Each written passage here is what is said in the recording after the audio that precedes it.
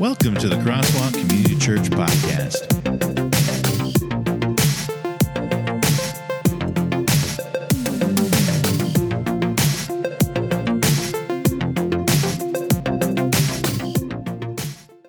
Today we are remembering what God has done and using that to lead us to trust Him or to a trusting faith. We are looking at specific examples from Jesus' life to see how trusting Him changes us and changes our faith. So the goal of this sermon in particular is I want to show you the three things that happen to your faith when it turns into a trusting faith, when it changes from what it was to what it can be. That's the goal for today. Whether we accomplish that or not, we'll see. So let's pray. Gracious Heavenly Father, we thank you so much for today. We thank you for just allowing us to gather here together today, Lord. We just pray that you would be with us, to open our hearts and minds, Lord, to be able to hear your word. And we just pray, Father, that we could honor you with our thoughts and our minds and our actions, Lord, as we leave here today. We love you. We thank you. As in your Son's name we pray these things. Amen. So there were these two brothers, and they lived in this small town. And they were just what you would call the worst kind of people. They stole, they lied, they cheated people, they blackmailed them, they embezzled, anything you could say. These two brothers were just the worst type of people you could think of. And they lived in a small town, so pretty much everybody in the town knew them and had at some point been lied to or lost money to them or something like that.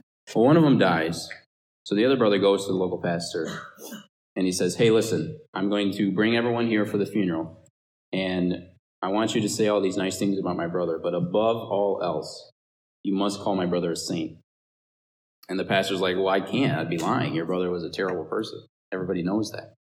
The brother says, no, you don't understand. You're going to say a bunch of nice things about him, but above all else, you must call my brother a saint. If you don't do it, you'll regret it. And he leaves. So the pastor's up all night worried because he's like, this guy's trouble. I don't want to make a big deal about it, but at the same time, I can't lie to my congregation. I can't lie to all these people. So he's up all night about it, and the next day comes. The brother that's alive gets everybody in town to come to the funeral. The brother's sitting right up in the front row. Pastor gets up here, and he says, we're gathered here today to mourn the loss of one of our beloved citizens. And then he pauses and shakes his head, and he says, I was asked to do something today, but it's not right. I just can't do it. This man, he points to the casket, was the worst person in the entire world. And he just goes off on him. He just goes off saying everything about this brother that was true, that everybody knew, but the brother had wanted him to say something different. Well, he's going off on him, saying this person was a cheater, a liar, a thief, everything you could think of. Everybody in the crowd's loving it. They're cheering, they're clapping like crazy. The brother in the front row, his steam's coming out of his ears. He's so mad. He can't believe it. So the pastor, towards the end, he says, this person was without a doubt the worst person in the entire world. But compared to his brother, he was a saint. So, trust is a funny thing. It's dependent upon a lot of who you put your trust in. And our main scripture today is in the book of Hebrews, chapter 10, verses 32 through 36. We're going to jump to some other ones, but this is where we're going to come back from. This is the core of what we're going to be talking about today. So Hebrews chapter 10, verses 32 through 36, is the last part of a section of scriptures that goes back to verse 19. This section is normally called the full assurance of faith. The first two sections of the scripture are a warning from the author to believers about renouncement or ignorance of their faith, while this section, starting at verse 32, gives the assurance that with their faith, they will persevere as they did before by trusting in God. So the question I have for you today is, why do we need a trusting faith? Why is just simple acknowledgement in God not enough? Why do you have to trust Him? Why is that a requirement? Or why does God say to do that? Well, let's find out. Verse 32 says, but recall the former days when after you were enlightened, you endured a hard struggle with sufferings. So already, right from the beginning, but recall the former days. So we're looking back, remember, we're looking back to lead us forward. After you were enlightened, so the author's talking about after you were saved. Recall the former days, recall the past after your conversion, after you were saved. Post-conversion is when the hardship started, is what he's saying. You endured a hard struggle with suffering. This is the end of the verse. Becoming a Christian signifies, as we all know, that trial and tribulation is now a part of your life. Verse 33 says, sometimes being publicly exposed to reproach and affliction, and sometimes being partners with those so treated. Publicly exposed probably means that this type of hardship that these people were going through was officially sanctioned by public authorities.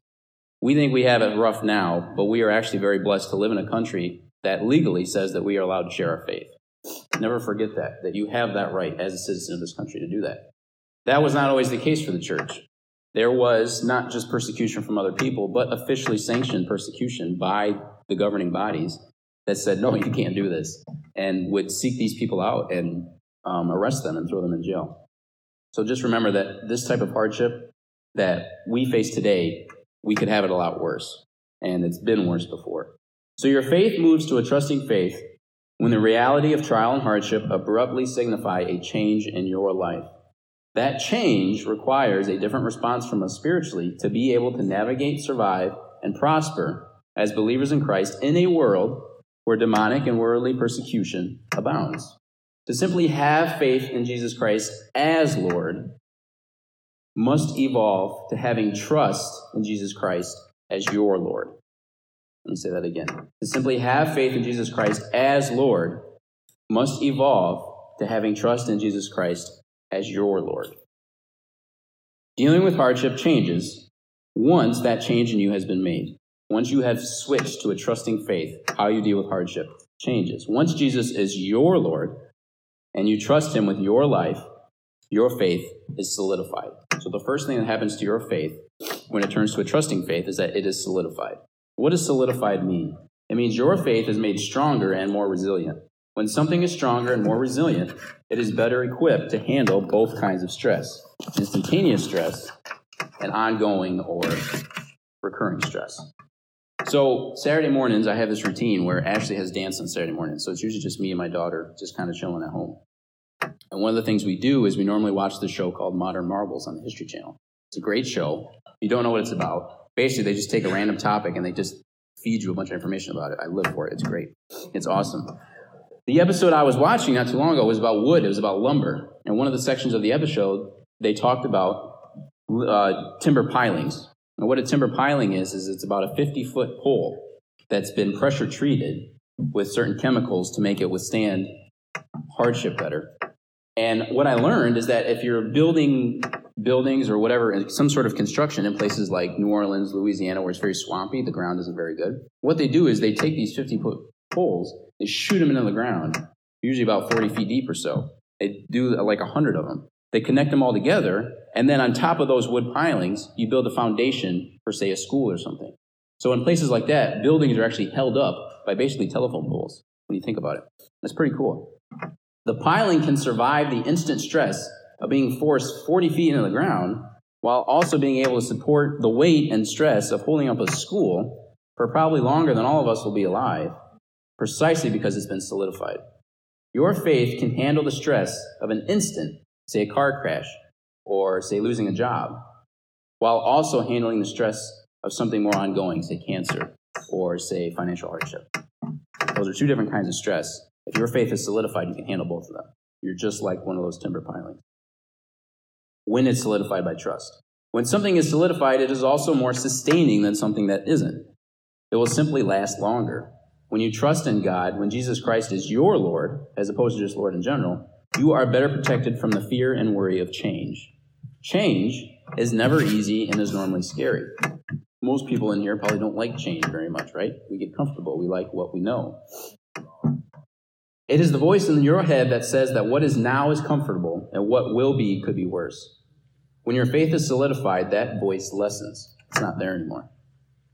The fear of what's to come is less because you now know that you are better prepared to handle it. By telling God, I trust you, he has solidified your faith. You are stronger, your faith is more sustainable, and it is more resilient to stress and prepares you to better handle change. Now notice I never said that stress or change will go away or disappear. It's there and it always will be. Scripture is very clear that following Jesus means your life will have particular hardship. We know this to be true, don't we? This is the beauty of following Jesus, though. We are better able to follow him as he endured hardship himself. He did not come to dazzle us with signs and enlighten us with philosophy. No, he actually rolled up his sleeves and he did the work. He suffered as well, and when faced with the hardship he knew that was coming, he goes before God and he prays asking that this burden be lifted from him. Our first example from Scripture is Matthew chapter 26. verses 36 through 39. I'm just going to kind of read through these as fast as I can because I want to keep you guys here all day. So Matthew 26, starting at verse 36. Then Jesus went with them to a place called Gethsemane. And he says to his disciples, "Sit here while I go over there and pray." And taking with him Peter and the two sons of Zebedee, he began to be sorrowful and troubled. Then he said to them, "My soul is very sorrowful, even to death. Remain here and watch with me." And going a little further, he fell on his face and prayed, saying, "My Father, if it be possible, let this cup pass from me. Nevertheless, not as I will, but as you will."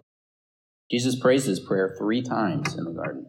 And he's so full of anxiety and anguish, he even develops a condition called hematidrosis, which is when people are suffering from extreme stress, they pop the capillary blood vessels in their head and face, and your blood mixes with your sweat. So it looks like you're actually sweating blood. Luke has recorded Jesus as being like this. That's how much anguish he was in at that moment. But what does he do? Does he give up? Does he quit? Does he find another way? No, he says, "God, if this is your will, then let it be done, and I will accept it." And that's what he does. He leaves the garden knowing that God's will be done and trusts that God will be with him through it all. Trial and hardship escape no one in the faith, not even our Savior, and that's the point. He himself has gone through this. Trusting in God and following Jesus' example and making him your Lord is the only way to overcome it. So now we're going to go back to Hebrews chapter 10. Verse 34, it says, "For you had compassion on those in prison, and you joyfully accepted the plundering of your property, since you knew that you yourselves had a better possession and an abiding one." The second thing that happens to your faith when it evolves into a trusting faith is that your faith is amplified. I'll give you an example of this. My dad's here today. My dad's a bit of a painter.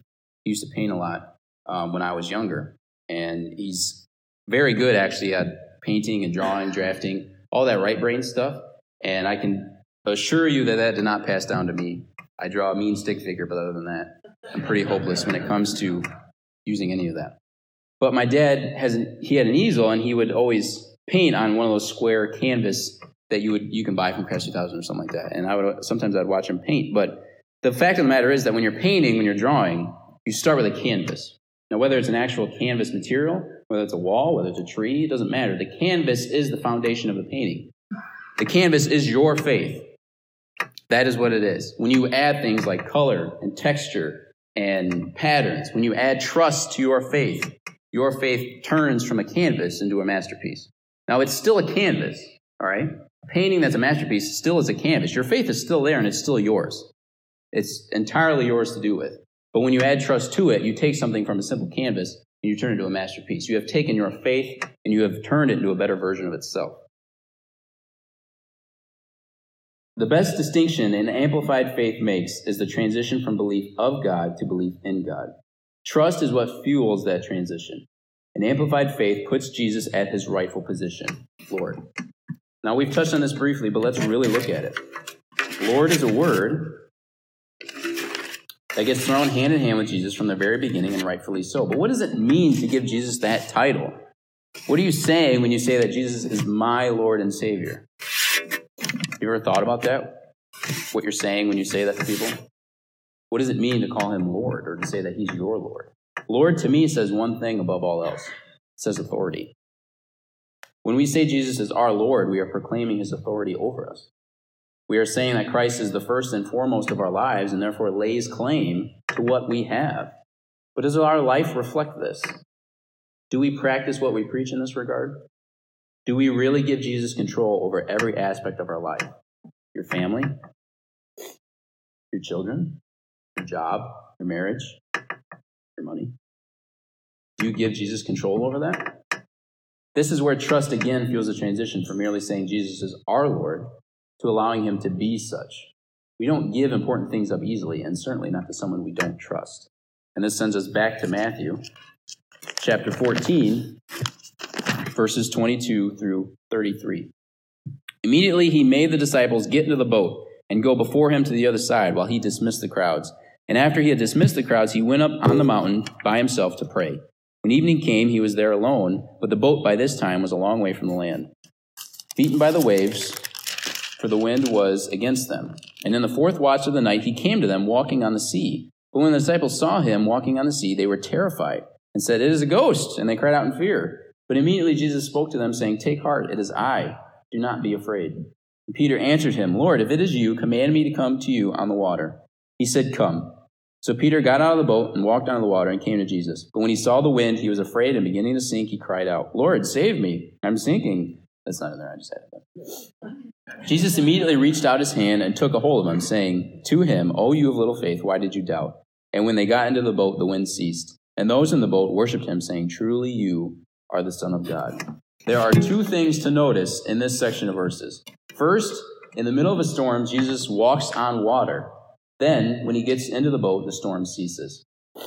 What does that mean? Does that mean Jesus calms the storms in your life? I love when people say that. It's true. But is that what this verse is saying? Is it saying Jesus calms the storms in your life? Or is it Jesus displaying dominion over nature? Is it him showing that even the winds and the waves give him authority, that he has control over it? Jesus displays dominion and authority over nature to the point where the disciples rightfully know he is the Son of God. They proclaim it. One of the first examples of his disciples saying that out loud is in this section of Scripture. It's a display of his authority. Don't overthink it. When Jesus calms the winds and the waves, it's a display of his authority. It's him showing people who he is. The second thing to notice here is Peter. Peter thinks he sees Jesus out on the water and says, "Lord, if it's you, tell me to come to you." Now remember, Peter was a fisherman, all right? That was his livelihood, and more than likely, it was his father's livelihood, because at that time, unless you went to the priesthood, you did what your father did. So for his entire life, Peter has been a fisherman. He's lived in and around the water. That's his livelihood. He spent all of his life there. These people weren't stupid. They know you can't walk on water. So all it takes is for one word for Peter to throw all that away and leave the boat. Come. That's all it takes. It's not so much the word, but the messenger that brings Peter out. It's who said it. Peter trusted Jesus enough to defy everything he knew about the natural world, and in that moment placed Jesus in control of his life, his safety. And he steps out into the water. It's only when his fear overcame his faith that he started to sink. This shows us two things, church. One, that when you trust in Jesus, you can accomplish wonders. And second, that the decision to trust him is entirely your decision and rests on your faith and trusting him. So when that starts to fade, you're nothing more than a rock trying to float in a storm. Making Jesus your Lord, again, I emphasize the Lord, and willfully giving control of your life to him helps you to acknowledge that what your life encompasses, your relationships, your skills, your possessions, they're all a testament to him and his authority. This is why the author of Hebrews says you joyfully accepted the plundering of your property in verse 34. Because when you give what you have to Jesus anyways, the nature of your life and your stuff changes. What you have becomes or turns into what you've been given. Your possessions become blessings, and just as you trust there is good reason for God blessing you with them, you also trust that there is a good reason that they are removed from your life in one way or another. The attachment to them has changed. The early church was never big on possessions, and I feel Jesus was very clear on them as well. They themselves aren't inherently bad, and God sometimes blesses us with nice things, but they lack in comparison to a greater possession that Jesus cares so much more about. If you go back to the end of verse 34 in Hebrews, it says, "Since you knew that you yourselves had a better possession and an abiding one." A trusting faith is amplified as our perspective is changed when we trust in Jesus. Instead of the constant worry about day-to-day things, we know that our faith will be rewarded in the end with the greatest possession of all, to be with our Lord and Savior in his kingdom. Once you acknowledge that, once you make that paramount in your life, it changes how you view stuff. It changes how you view everything. Let us trust in Jesus not just with our words, but with our lives, giving him complete control over what makes us and allowing what makes us us, and allowing him to lead us onto the water closer than ever. Verse 35 in Hebrews. "Therefore, do not throw away your confidence, which has a great reward." Verse 36, "For you have need of endurance, so that when you have done the will of God, you may receive what is promised." The third and final thing that happens to your faith is that a trusting faith is a faith that is justified. It's easy to say, oh, just trust in Jesus this and trust in Jesus that, without even knowing if you should, or besides dealing with hardship. Because we said, why should you trust in Jesus? We said it helps you deal with hardship. But why else besides that? Maybe you don't have hardship in your life. Maybe everything's hunky-dory. You still should trust him. Why? Why should I place the entirety of my life in someone else's hands? It's my life. I should be able to do with it what I want, right? We don't have that mentality in this country at all, do we? The first thing to realize is that this question, like any question about Jesus, is okay to ask. Jesus answered questions. It's something that he's known for, actually. While a multitude of apologetical and theological insight can be taken from his dialogue with others, it's important to not overlook the fact that when the God of the universe walked this earth with his creation, he didn't balk or waste the opportunity to answer honest speculation. I think that's amazing. The man who has all the answers took the time to share it with us. Luke chapter 7, verses 18 through 23. The disciples of John reported all these things to him. This is John the Baptist, remember. And John, calling two of his disciples to him, sent them to the Lord, saying, "Are you the one who is to come, or shall we look for another?" And when the men had come to him, they said, "John the Baptist has sent us to you, saying, 'Are you the one who is to come, or shall we look for another?' In that hour he healed many people of diseases and plagues and evil spirits, and on many who were blind he bestowed sight. And he answered them, 'Go and tell John what you have seen and heard. The blind receive their sight, the lame walk, lepers are cleansed, and the deaf hear. The dead are raised up, the poor have good news preached to them, and blessed is the one who is not offended by me.'" Jesus is approached by two of John the Baptist's disciples who ask on John's behalf, is Jesus really the one Messiah that was prophesied to come? Honest question, an honest speculation by John. Notice that Jesus does not rebuke John or criticize him for asking, but simply responds with what he knew John would need to understand to answer the question. We're going to skip now to John, the disciple John, chapter 20, verses 24 through 29. Rapid fire. Now Thomas, one of the 12, called the twin, was not with them when Jesus came. So the other disciples told him, "We have seen the Lord." But he said to them, "Unless I see in his hands the mark of the nails, and place my finger into the mark of the nails, and place my hand into his side, I will never believe." Real quick, they always used to do that thing or that little test in study groups. They said, "Which disciple are you most like?" I'm Thomas. Just show me the evidence. That's all I want to see. It's not always a good thing, but I admit it. 8 days later, his disciples were inside again, and Thomas was with them. Although the doors were locked, Jesus came and stood among them and said, "Peace be with you." Then he said to Thomas, "Put your finger here and see my hands, and put out your hand and place it in my side. Do not disbelieve, but believe." Thomas answered him, "My Lord and my God." Jesus said to him, "Have you believed because you have seen me? Blessed are those who have not seen and yet have believed." Here we see Jesus do the same thing. Someone, in this case Thomas, was uncertain and questioned something about him. Now, in this scenario, you'll notice Jesus does chide Thomas for not having the same level of faith as others who believed without seeing. But remember, Thomas was with Jesus throughout his ministry. He should have known better, is what he's saying. At the time of John the Baptist's question, he was in prison, and he was probably certain his life was close to an end. So the extra level of instruction was necessary. But the point of this scripture is that Jesus still lets Thomas touch him. He lets him specifically do what Thomas said he had to do. He allowed Thomas to place his hands on the marks where the nails were. He didn't rebuke Thomas where he stood or cast him away. No, he simply instructed him of his spiritual shortcoming and answered his speculation. God will answer if you honestly search for him. He will give you what you need if you want to come to him. But the decision is yours. He won't force you. The question you should ask isn't just why I should trust my life to Jesus, but should I? And this leads us to our final section of extra scripture. I'm sure it's a verse. It's a very unknown verse. You guys have never heard it before. John chapter 3, verse 16. "For God so loved the world that he gave his only son, that whoever believes in him should not perish, but have eternal life." You guys probably never heard that before, right? Trusting your life to Jesus, letting your faith evolve into a trusting faith in God, is justified ultimately because trust in God is a reasonable and valid choice to make. Verse 16 is arguably the most popular verse in all of Scripture. It's also arguably the most well-known. Everybody's here, even if you're not a Christian, you've heard John 3:16 somewhere. It's a statement verse for all of Christianity, as it sums up what God has done in action for us, but also explains his motivation for doing so at the same time.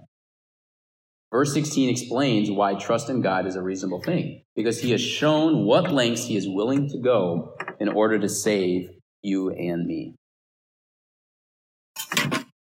if you get nothing out of this sermon, just listen to these next 3 sentences. If you ever need to know how God feels about you, look to the cross.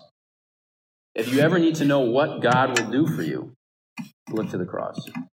And if you ever need to know why trust in God is a reasonable thing, look to the cross. God says, trust in me with your life, because if the cross is any measure of what I'm willing to do to have a relationship with you, then that choice to trust me is certainly justified. Well, that's it. It's perfect. Happy ending. We can go home now. I didn't even pass out. Awesome. Wait. We're not done. If you look in your Bible, as beautiful as verse 16 is, it's not the end of the story. If you look in your Bible, you'll notice verse 16 is the start of a new paragraph. There's stuff after it. In the early 13th century, each book of the Bible was divided into chapters. In the mid-16th century, the books were further divided into verses. This just helped people read and memorize it more. Well, John was written at the latest, at the very end of the 1st century. That's a lot of time. That's way before the 13th century. That's why something like context is so important when you're reading Scripture. If you actually look at the page in your Bible where the Scripture is, you'll notice that verse 16 is the start of a new paragraph. It's the start of a new thought for the author, in this case, John. This paragraph goes until verse 21, which means that verses 16 to 21 is meant to be read together as a singular point that is being made by John, just as reading any paragraph in any written document is meant to be read. So, let's continue. Verse 17, for God did not send his Son into the world to condemn the world, but in order that the world might be saved through him. Ooh, I like that, more good stuff. Verse 18, whoever believes in him is not condemned, but whoever does not believe is condemned already, because he has not believed in the name of the only Son of God. Well, that is not nearly as happy and hunky-dory as the other 2 verses. That says something. So your faith evolving into a trusting faith is justified, not just because that choice is reasonable, but also because it's valid. As we just read, God has done a tremendous thing. He's given us this tremendous gift that shows us we are justified in trusting in him. But as we also just read, where that choice to accept that gift has a result, the choice not to has a result as well. Our choice to trust in God is valid because God is equal, he is impartial, he is unbiased, God is just. The result of your choice to accept his gift is entirely because of your choice. Because since God is fair, that means he is just, and because he is respectful of your freedom to make that choice. God will not force you into any decision involving him, as he knows any decision made as a result of force is incapable of producing love. Force and love it's a contradiction.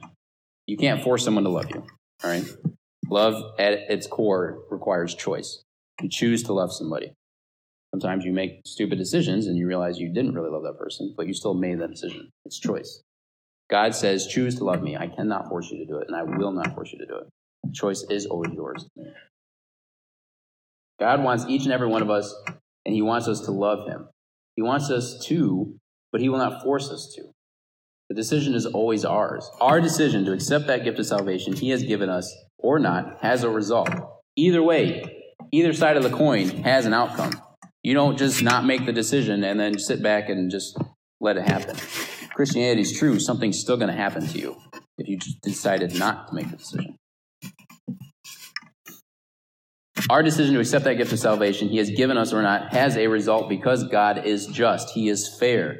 That decision is always freely ours to make, free from coercion, because God is fair. God is just and fair, and therefore placing your trust in him is a valid thing to do.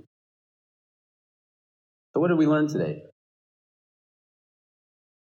A little bit of this, a little bit of that. We've looked back at our Lord and Savior and seen examples from his life that allow your faith to evolve into a trusting faith. It changes you. It changes your faith. It is a better version of your faith, and therefore it changes you, the subject of it. A faith that is a trusting faith is a faith that is solidified. It is made stronger, more resilient, and more sustaining. A faith that is a trusting faith is a faith that is amplified. It is a faith that rightfully recognizes and actualizes Jesus as the Lord or the authority over all aspects of our life.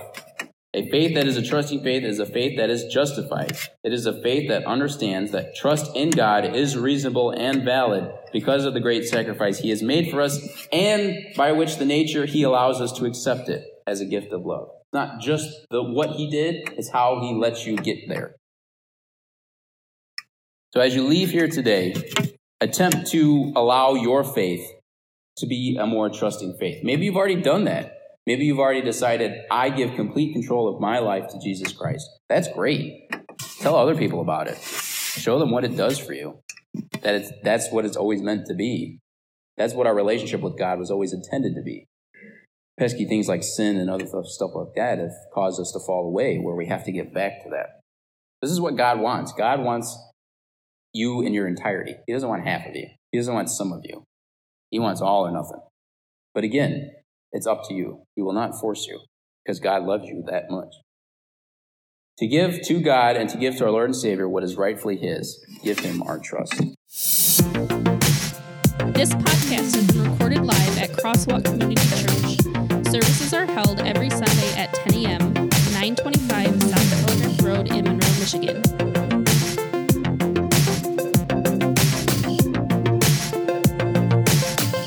Thank you for listening to the Crosswalk Community Church podcast.